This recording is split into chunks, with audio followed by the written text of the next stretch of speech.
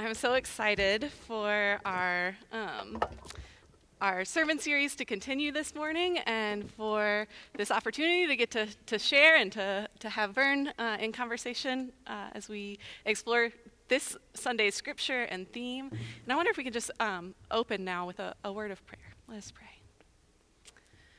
God, we thank you.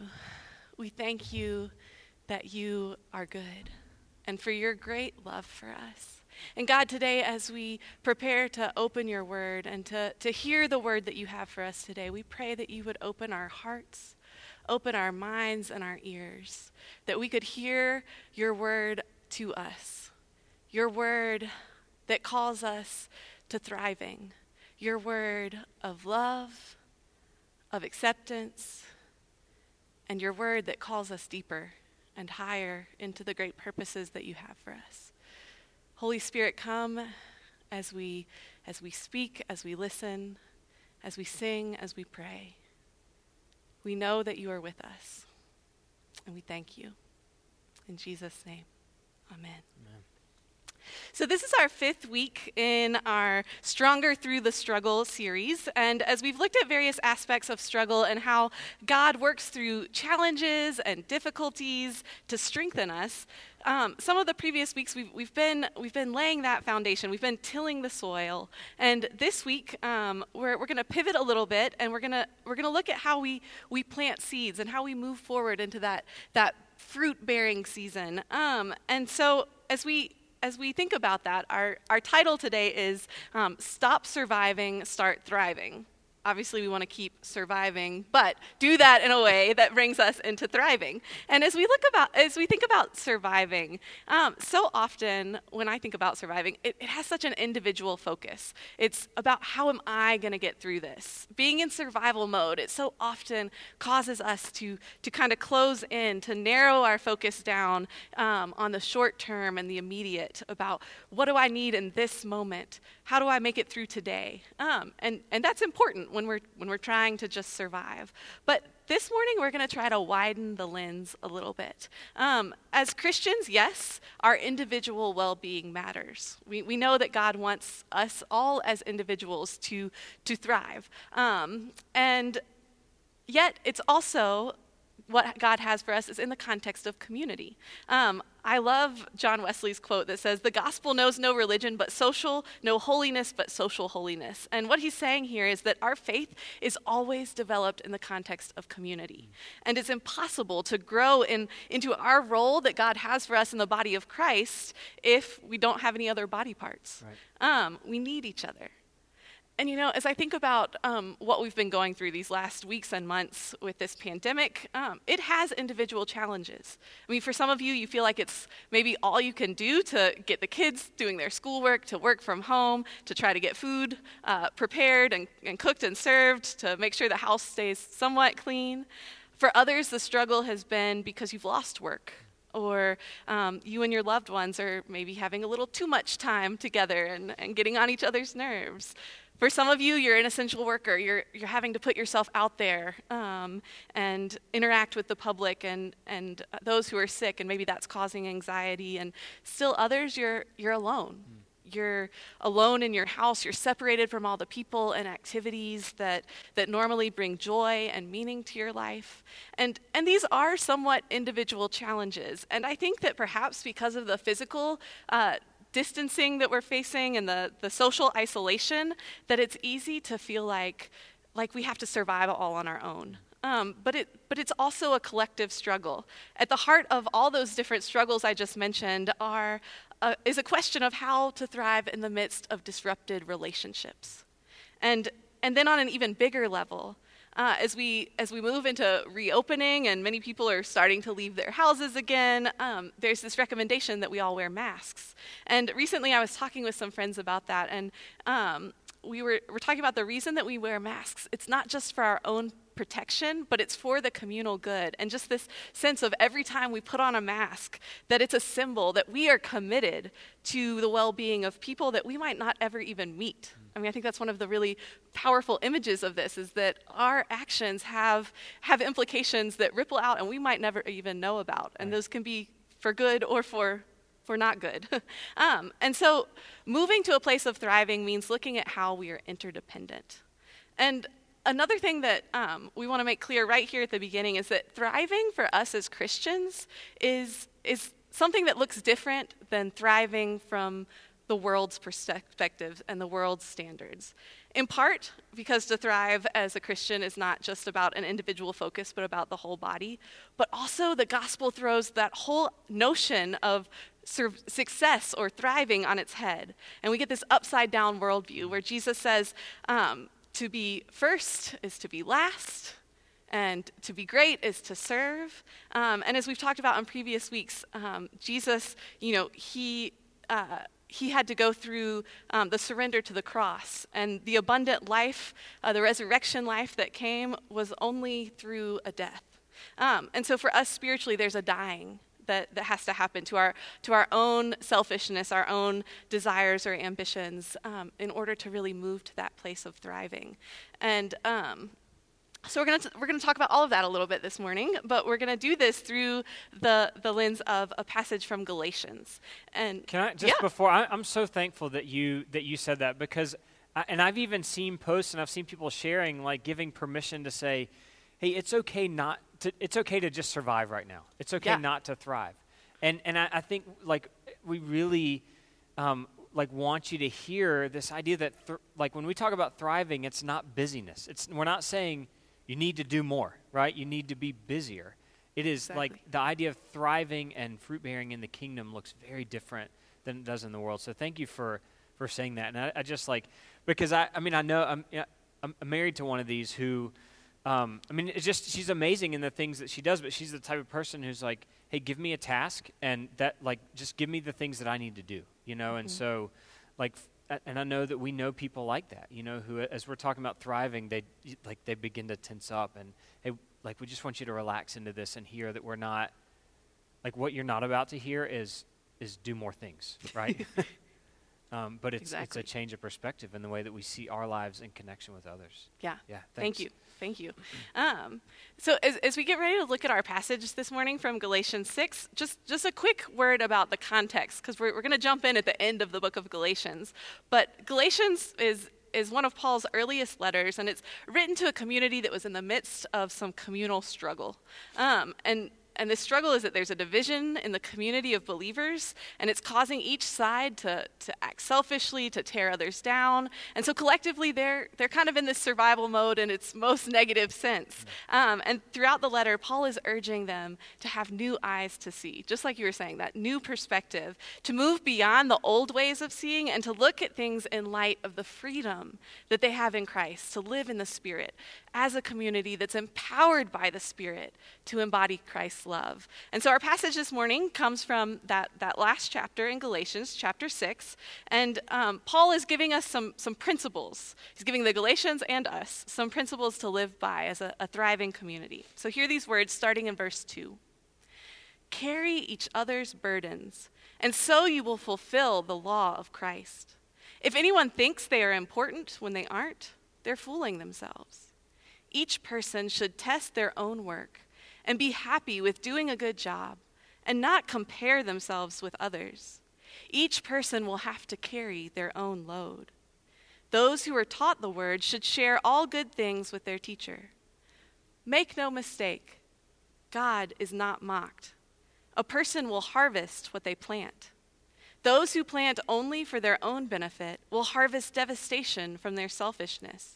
But those who plant for the benefit of the Spirit will harvest eternal life from the Spirit. Let's not get tired of doing good, because in time we'll have a harvest if we don't give up. So then, let's work for the good of all whenever we have an opportunity, and especially for those in the household of faith. This, friends, is the word of God for us, the people of God. Thanks be to God. So as I said, Paul was writing to this church in the midst of their communal struggle. His overarching message is that the thriving life that we're called to is a life together in the Spirit, imitating the way of Christ. This morning, we want to focus on three of the things that Paul highlights as a way to do that. First, talking about what it means to bear one another's burdens. Second, talking about not comparing ourselves to others. And 3, what does he mean when he's talking about working for the good of all? So Paul's words to help the Galatians move out of their divisive struggle into the abundant life of the Spirit, they're instructive for us too. And so let's look first at this idea of bearing one another's burdens. We note that Paul makes a distinction here between burdens and loads. It seems like there's a tension. I don't know if you picked up on that, but it says we must bear one another's burdens, yet each must carry their own load. And there's a Christian book on boundaries that I really appreciate for the insight that it gives into this. There's, the original Greek here, there's 2 different words used. The word for burden, it's one that really means an excessive burden, something that's like a boulder, something we could never think of carrying by ourselves. Then the other is load, and this is more of a everyday kind of responsibility. More like maybe a backpack. We each can carry our own backpack. And so there are some things that we need to ask for help with, the burdens, and there are some things that only we can carry. And this is true in so many aspects of our lives, whether we're thinking about home or work, our spiritual life, our relational life, the physical tasks or emotional burdens and loads. There are always things that are meant to be shared, and then there are things that we really have to carry on our own. And so there's discernment in figuring out which of those is which. And as I was thinking about this and thinking about how in times of crisis, those lines get blurred. I mean, if you think about it, when a loved one dies, what do? As good church people, we bake casseroles, we take it to someone, to the grieving family, or if someone is sick or struggling, we may offer to mow their yard or watch their kids for a little while. The things that are usually loads, the daily things that they can take care of, in the midst of grief or crisis become burdens and things that are meant that can be shared and not be such a crushing load on someone. But there's also discernment needed when sometimes we can feel like our struggles that really should be shared are something that we don't want others to know about. Right. That we think, I need to just carry this on my own, and it's crushing, but we're afraid to let others in and to lean on the support that we have from people around us. Because we don't want to be seen as weak, right? I mean, Exactly. We're conditioned in this culture to think that we've got to fit a certain mold, or we've got to be strong or independent or be able to, to do it on our own, and we don't want to reveal that weakness. And yet, again, that's one of the places where we see the kingdom of God is so counterintuitive. Jesus says, no, I came to be weak, right? I can't, he took on weakness in order to show us what it looks like to live in communion with God and relationship with others. Exactly. Yeah, so we've got this this kind of tension here, again, between the things that we want to carry and share, and then also sometimes we find at the opposite extreme, we run into problems if we think everyone else has the responsibility to do the things that really are mine to carry. And so in either of those extremes, if we think we have to do it all on our own, or we think someone else can handle all of our problems or all of our loads, then we're going to be set up for pain and for being stuck in survival and not being able to move into a place of thriving. And so in Paul's words and in his wisdom, we see this balance of mutual care and accountability, but also there are times for personal responsibility and for us carrying our own loads. And one of the things that came to mind for me as I was thinking about this was one of our mission partners, Zoe, who you heard briefly about in the video. They are an amazing organization, and we partner with one of their groups in Rwanda.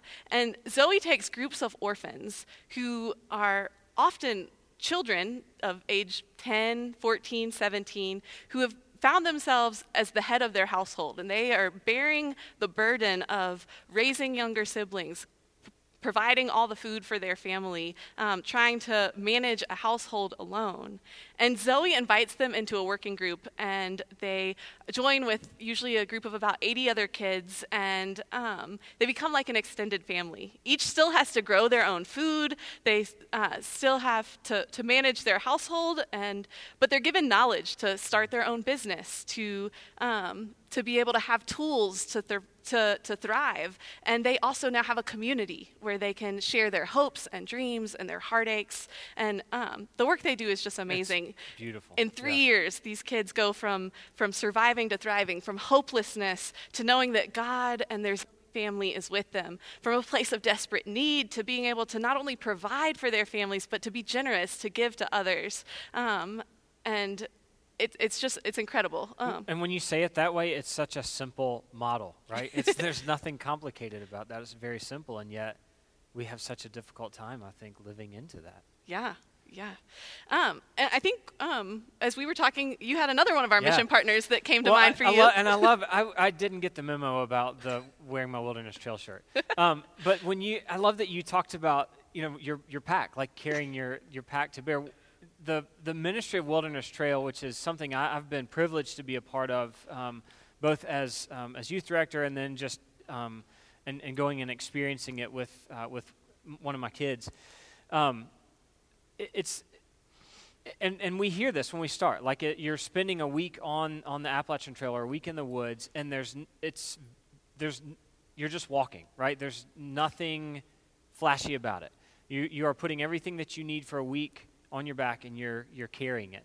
And yet, what God is able to do in that is incredible. What it teaches us about community, what it teaches us about perseverance, what we're able to experience and hear, when we kind of quiet all the noise. But this idea, and it's on your shirt, the whole foundation is, bear one another's burdens and so fulfill the law of Christ. And so that's something that is deeply embedded in the DNA of Wilderness Trail, and the ways that you see that play out while you're doing this are incredible. One of the things that, depending on your route, one of the things that you may do is to summit White Top, and you get to be at Buzzard Rock and experience, and I think you can see like 5 states from up there, and I mean, it's just breathtaking.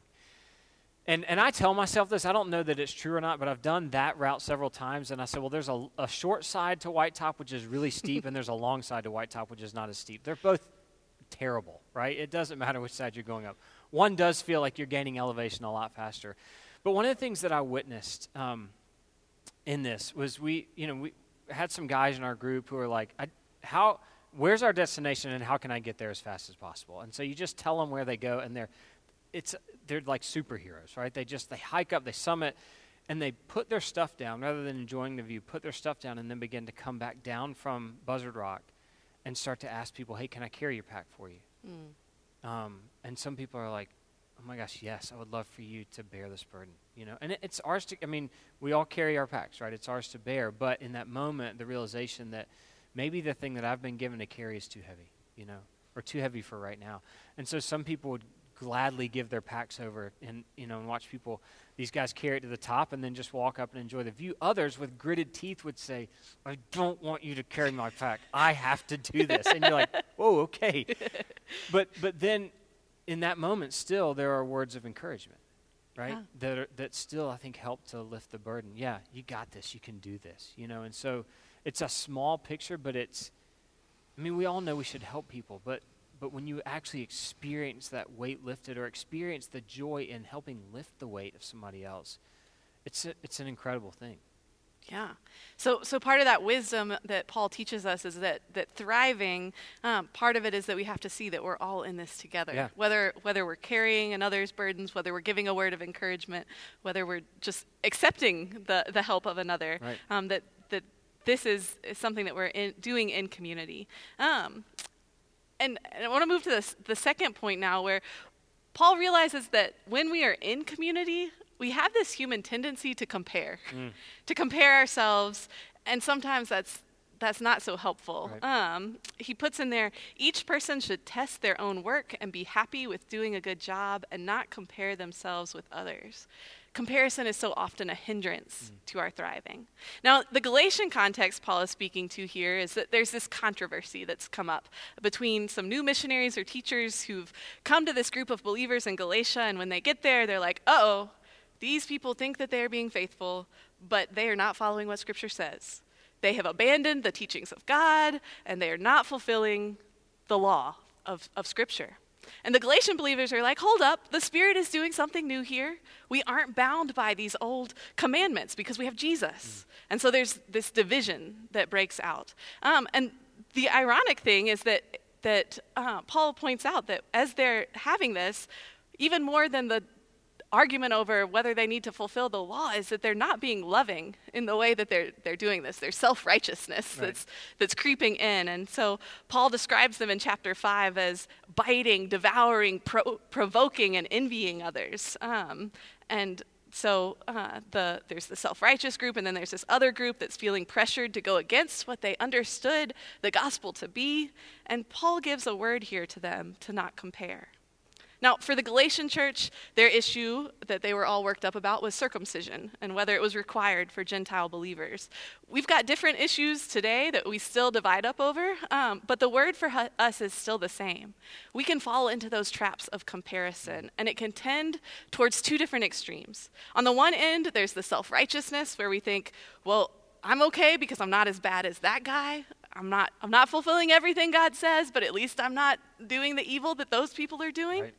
Or the other extreme is the self-deprecation where we think we're not okay or we can't serve or be God's people because we're not as holy or we're not as gifted as someone else. And both of these are impediments to thriving and to living into the mission that God has for us. And this can happen on the individual level, and I think it even happens on a communal level too, that we can fall into that trap. And that continuum I just laid out, that's sort of the spiritual comparison. But of course, spiritual thriving is also impeded by all the other forms of comparison, like the social comparison that sucks us back into the world standards of success and thriving, where we're comparing our wealth, our material possessions, our looks, our jobs, our kids. All of this is something that keeps us from thriving. And I loved a quote that Jeff actually shared in Bible study this past week, that comparison is the thief of joy. And I think that's so true on so many levels, that we're made to be in relationship with other people and to live as community, and that is key to our thriving as the body of Christ. But our relationships are hindered if we are constantly thinking about what I have or don't have physically or spiritually or relationally compared to other people that I'm in relationship with. And so again, there's this tension that we have between, yes, we have personal responsibility, we each have to test ourselves, but there's also communal accountability. And Paul says in verse 1, just before the passage we read, that if a person's caught doing something wrong, you who are spiritual should restore them with a spirit of gentleness. And so there's both this individual, like we have to look at ourselves, but there's still this communal balance that brings our relationships to hopefully a place of thriving. And that brings us to this third point that Paul makes, and that is about doing good. He starts with a metaphor of reaping what we sow. And it's building on ideas from chapter 5, where Paul's talking about selfish desires and things that are set against the Spirit versus allowing the fruit of the Spirit to grow within us. And I want to say, this is not necessarily a karma idea. It's not like what goes around comes around. Right. Good people will have good things happen to them. Bad people will have bad things happen to them. That's not what he's saying. But more of that, when we are acting out of our selfish desires and sowing to our own benefit, there are consequences to our actions. And so, it's tempting sometimes when we're in survival mode to do things that are ultimately destructive to our relationships, to our world. And when we do those things, sometimes we end up harvesting destruction, whether that's on an individual level or a planetary level. But Paul is urging us into this sowing into the Spirit, into living out the fruit of the Spirit, the love, the joy, the peace, the patience, kindness, goodness, faithfulness, gentleness, self-control. And when we find ourselves doing good in those ways, Paul says we reap an eternal benefit. And it's not that we earn heaven by these good acts, but that this is how we participate in the eternal kingdom that God is building right here, right in our midst. Right. And it's I mean, we've done series on, the fruit of the Spirit before, right? But we talk about this sometimes when we're doing our sermon planning. We look at those passages following that in Galatians 5, and we're like, ooh, I don't know if we want to touch that, but I do think that there's something in reading, going back, if, you were to go back in Galatians 5 and start with verse 19 and read that, because some of those things you could say, well, never practiced witchcraft, so I'm probably okay. But then he goes on hatred, discord, jealousy. You touched on that. Fits of rage, selfish ambition. So we begin to see that the mirror actually becomes a little clearer, right? When we see some of maybe our human tendencies in that. But what Paul is, underneath all of this for Paul is seeing and being a part of the thing that he at first gave his life to try to put a stop to, right? And it's the church. Paul had this amazing conversion experience and went from giving his life to trying to stop the church to being one of the greatest champions of the church that I think we've ever seen. So, like, written into the DNA of the church from the very beginning is this idea, yes, that Jesus accomplished a number of things when he came. Our salvation, the ability for us to be in relationship with God. And we want that. We desire that. Like when we talk about the full life in John 10:10, we want that life, right? But Jesus also came to inaugurate and to bring a kingdom that he's populating with a people, not a person, not a bunch of individuals, but a people that have a specific identity. And we see some of that in Acts chapter 2 and Acts chapter 4. All the believers, this is Acts 2:44, all the believers were together and had everything in common. They sold property and possessions to give to anyone who had need. Every day they continued to meet together in the temple courts. They broke bread in their homes, ate together with glad and sincere hearts, praising God and enjoying the favor of all the people. And the Lord added to their number daily those who were being saved. So, like, they're being united in the gospel, and because of the gospel, didn't give them this inward focus that was like, look how awesome we are, right? The law, that gives us a template for how to live, but it's not the law that saves us. Jesus saves us. Now we know that, man, stinks for everybody else, Instead, they said, all right, how does this then compel us to look at those around us who have need and those around us who have suffering? And he picks it up, Luke picks it up again in Acts chapter 4, same thing. All the believers were one in heart and mind. No one claimed that any of their possessions was their own, but they shared everything they had. And I love this, verse 33, with great power, the apostles continued to testify to the resurrection of the Lord Jesus. And God's grace was so powerfully at work in them all that there were no needy persons among them. So connected to the power of telling the story of the gospel was also a way of living that painted this picture and made what they were talking about in Christ real to the people who were hurting and to the people who had need. And I love that, the thing that we feed is the thing that's going to grow. So if we feed selfishness and self-focus, like, that's going to grow, and it begins to hinder our relationships. And look, we all go through seasons of this in our lives. Sometimes we are more self-focused than others. But I think all of us, if we were to examine those times when we're selfish, we realize that relationship was harder in those times. It was harder to be honest with people. It was harder to experience community. And yet in those times when we're living so that others benefit, then relationship seems more natural, right? Because we're sowing into something that's greater than we are.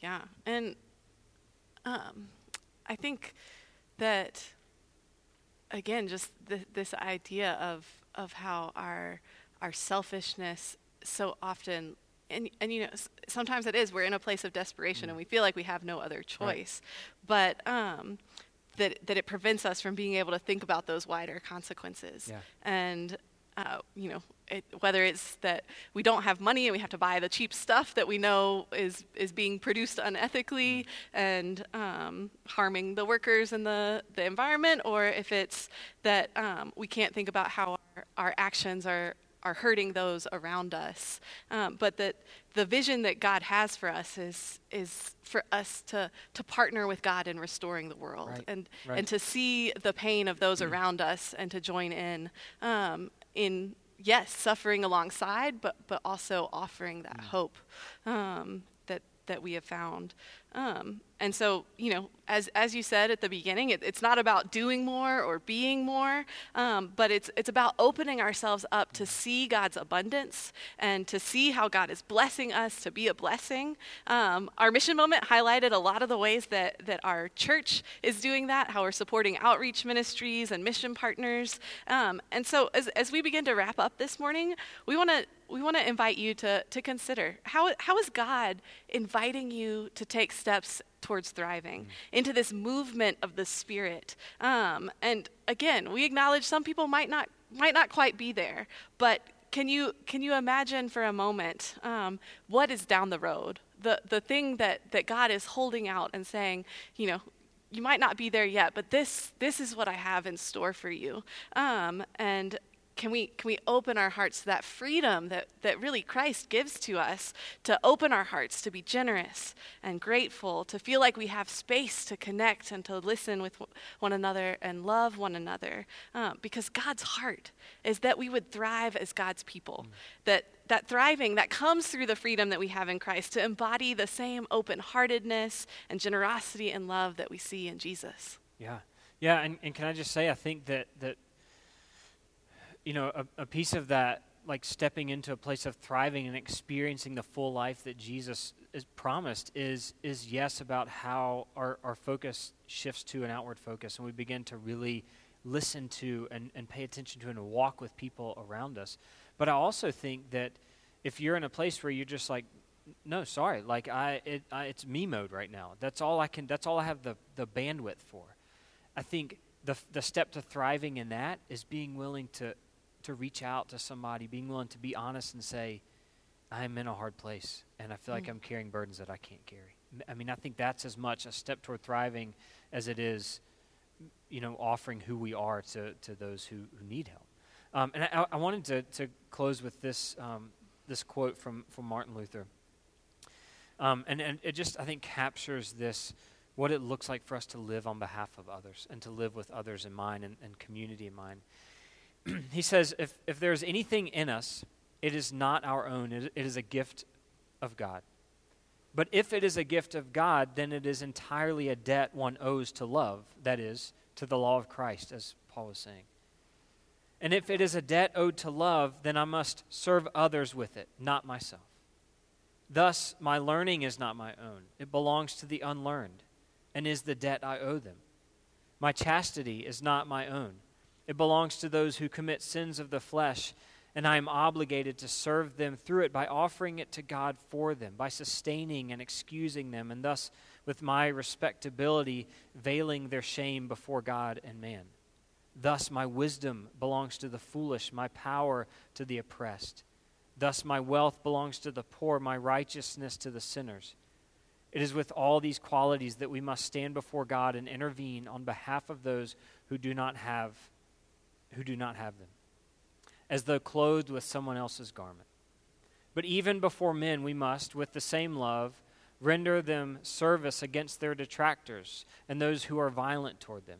For this is what Christ did for us. When we give of ourselves and when we consider the ways that God maybe has blessed you, when you begin to think, how can I leverage that on behalf of those around me? Then all of a sudden you begin to take up the mantle of Christ in the lives of other people and begin to experience the fullness that Jesus promises. Amen.